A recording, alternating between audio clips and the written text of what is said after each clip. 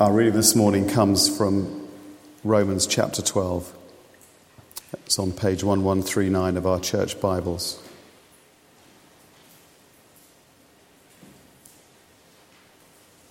Therefore, I urge you, brothers and sisters, in view of God's mercy, to offer your bodies as a living sacrifice, holy and pleasing to God. This is your true and proper worship. Do not conform to the pattern of this world, but be transformed by the renewing of your mind, and then you will be able to test and approve what God's will is, his good, pleasing, and perfect will. For by the grace given me, I say to every one of you, do not think of yourself more highly than you ought, but rather think of yourself with sober judgment, in accordance with the faith God has distributed to each of you.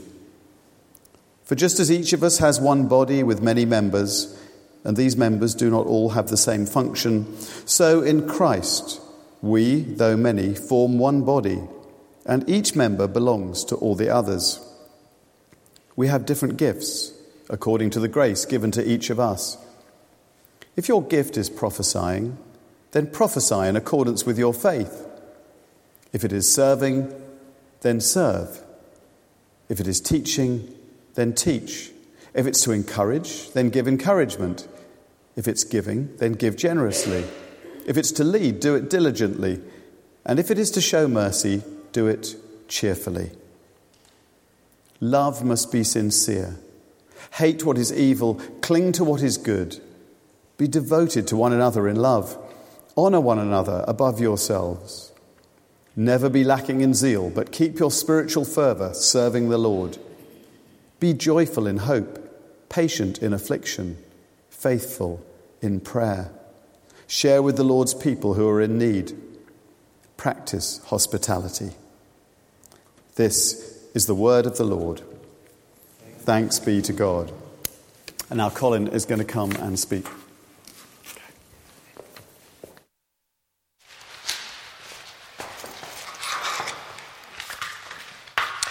Good morning, everyone. Pads has asked me today to talk on the theme of serving, carrying on from the theme of generosity that he talked about last week. And this is a topic that's really very close to my heart.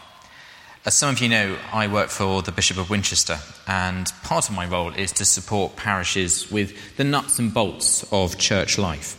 Governance, finance, stewardship, procurement, safeguarding, really all the exciting and glamorous stuff, basically.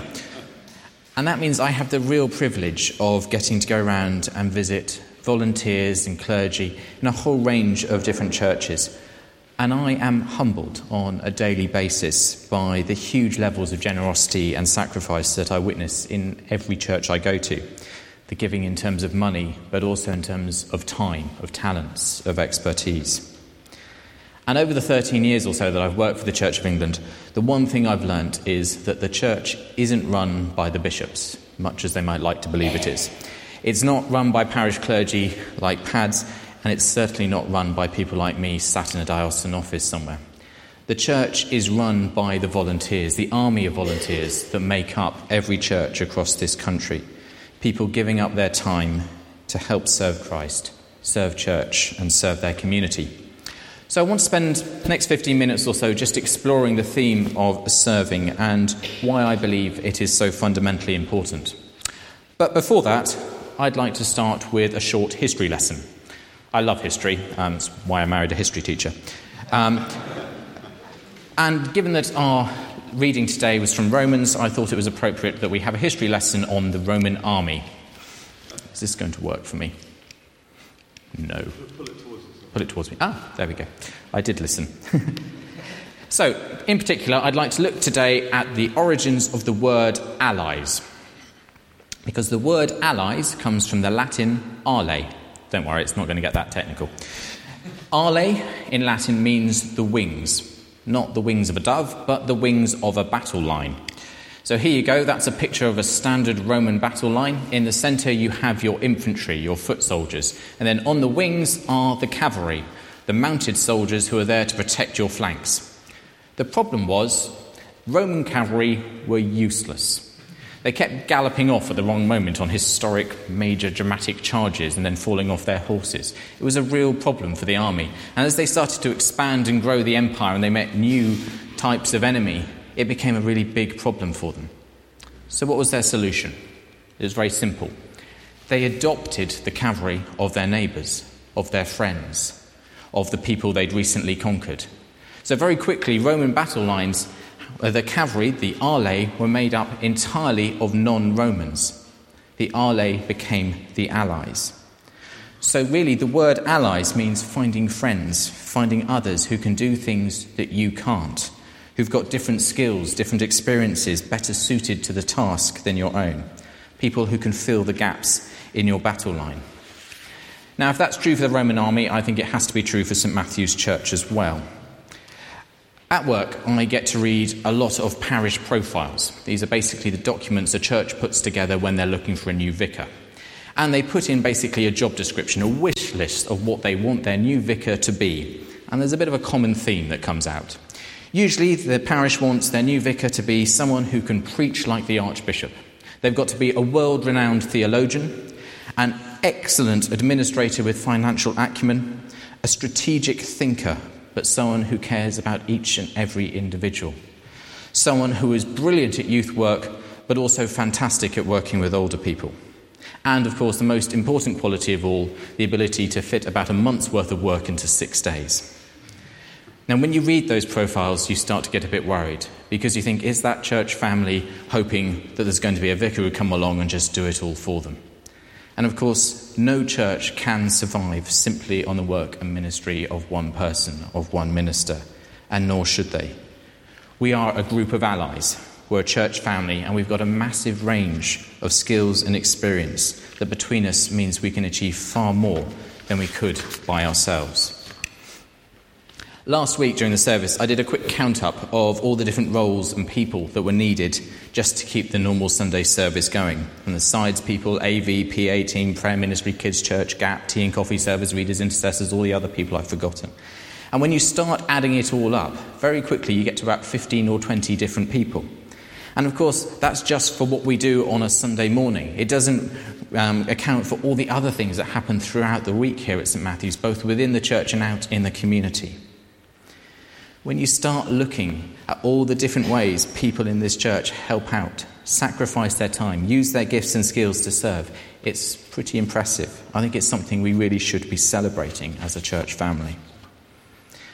Now, I know what you're probably all thinking. You've worked out that this is one of those sermons. One of those sermons where the person at the start tries to guilt trip you into volunteering to join 17 additional rotas and committing to clean the vestry twice a week for the next 5 years.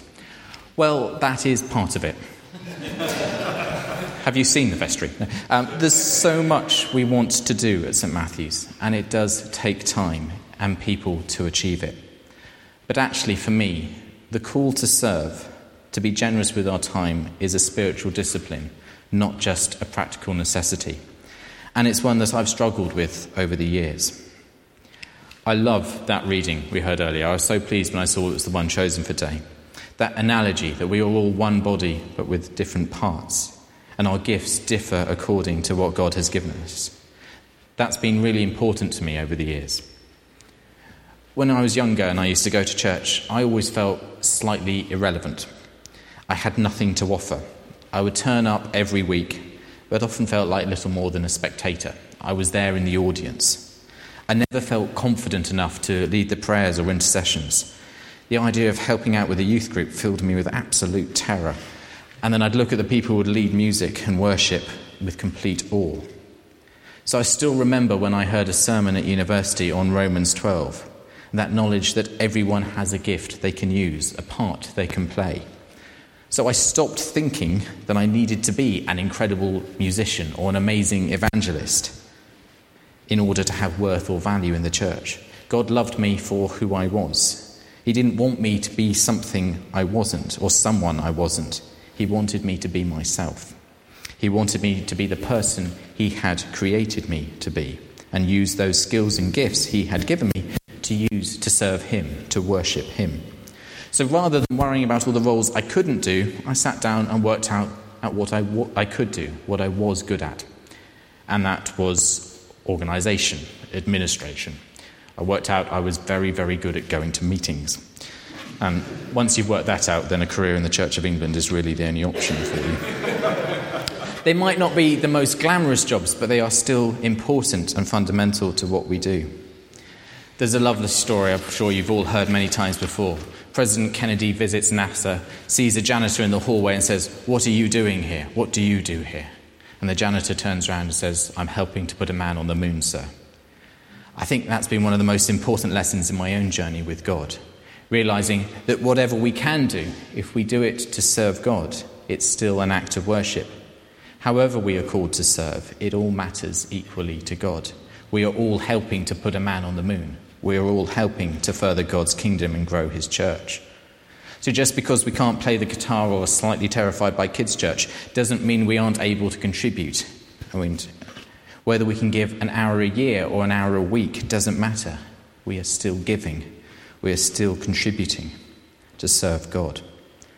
As Paul states in verses 7 and 8, if your gift is serving, then serve. If it's teaching, then teach. If it's to encourage, then give encouragement. He doesn't say, if your gift is teaching, you should probably retrain as an accountant because we've got enough teachers. No, we should teach, lead, serve, whatever our gifts are. And in my experience, God doesn't just give us these gifts and then step back, say, there you go, up to you now. He keeps checking, making sure we're going to use them.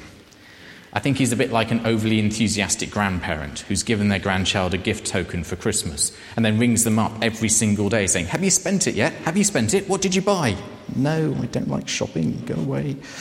And it's not because he's trying to make us feel guilty. It's because he knows that if we spend that gift token, our lives will be much better because of it.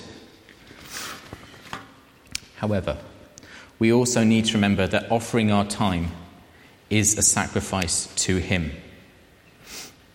I'd like you all imagine something for me.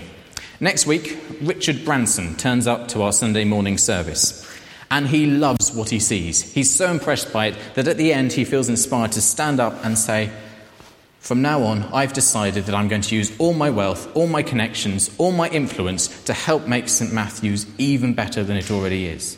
I'm going to make sure that you have the best possible people in every role helping out here. So from next week, Mary Berry will be serving tea and cake after the service. Alan Titchmarsh will come in twice a week to cut the grass, and we'll have Steven Spielberg looking after the AV desk." What would happen? Would we all stop giving up our time? Would we all think, "Phew, someone else is doing it, I can relax"? Or would we still want to volunteer? Would we still have that need to give of our time, to use the gifts we've got to serve our church and serve our community? So I got a bit behind there. Because whilst, yes, we serve to respond to a need, and yes, we serve because it's good for us personally to use our God-given gifts, we must also remember that by serving, by giving our time, we are responding in some small way to all that God has given us. So even if the practical necessity disappears, we still need to be generous. Whether that's here at St. Matthew's, out in the community, another charity, another church, with friends, family, relatives, whatever it may be, we need to be generous. Pad spoke last week about how our wallet is often the last part of us to be converted. Well, for me, I actually think it was probably my diary, my calendar, that was the last part to be converted. Bizarrely, I find it much easier to give away my money than I do to give away my time, possibly because I hate shopping. But, of course, even that sentence is wrong. Talking about my time, my money, ignores the fact that everything I have, everything I am, comes from God. All things come from you, and of your own do we give you, as we pray. One of the tools that I found very useful personally in understanding issues around generosity and giving is this. It's known as the 6 steps in Christian giving, whether that's talking about money or time or whatever it may be. Personally, I've moved up and down these steps many, many times in my life, so there's no right or wrong place to be here. But it's just a useful way of summarising how we all think about our giving to the church. So the first step is survival. I like the church being there. I might need it sometime, so occasionally I'll help out to make sure it doesn't close. Supermarket.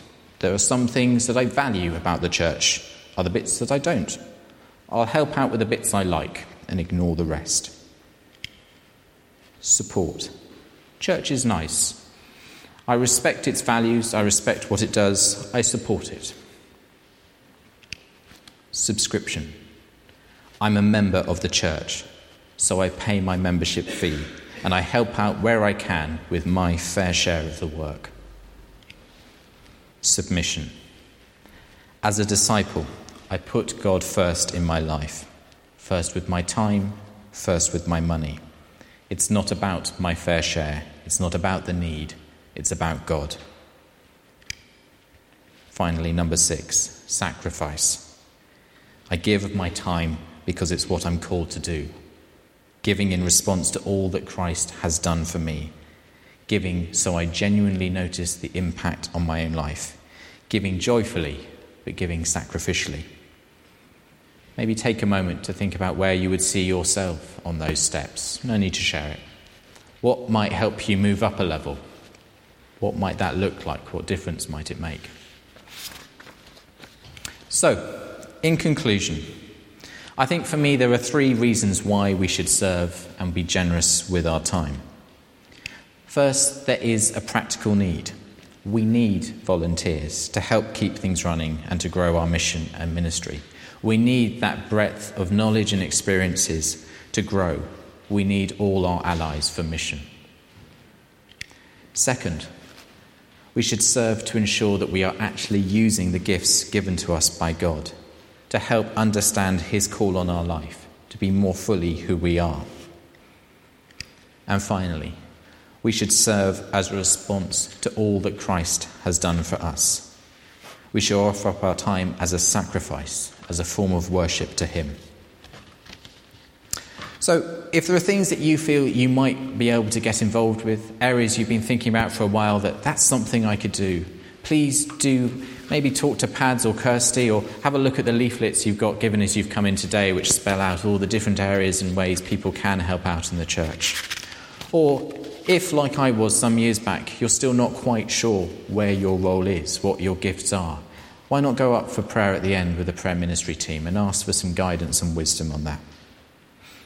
Let's close with a short prayer. Father, we thank you for all that you have done for us. We thank you that we are one body in you with many parts. And we pray that we will be able to offer our bodies and our time as a holy sacrifice to you, in the knowledge that your plans for us are good and pleasing and perfect. Amen.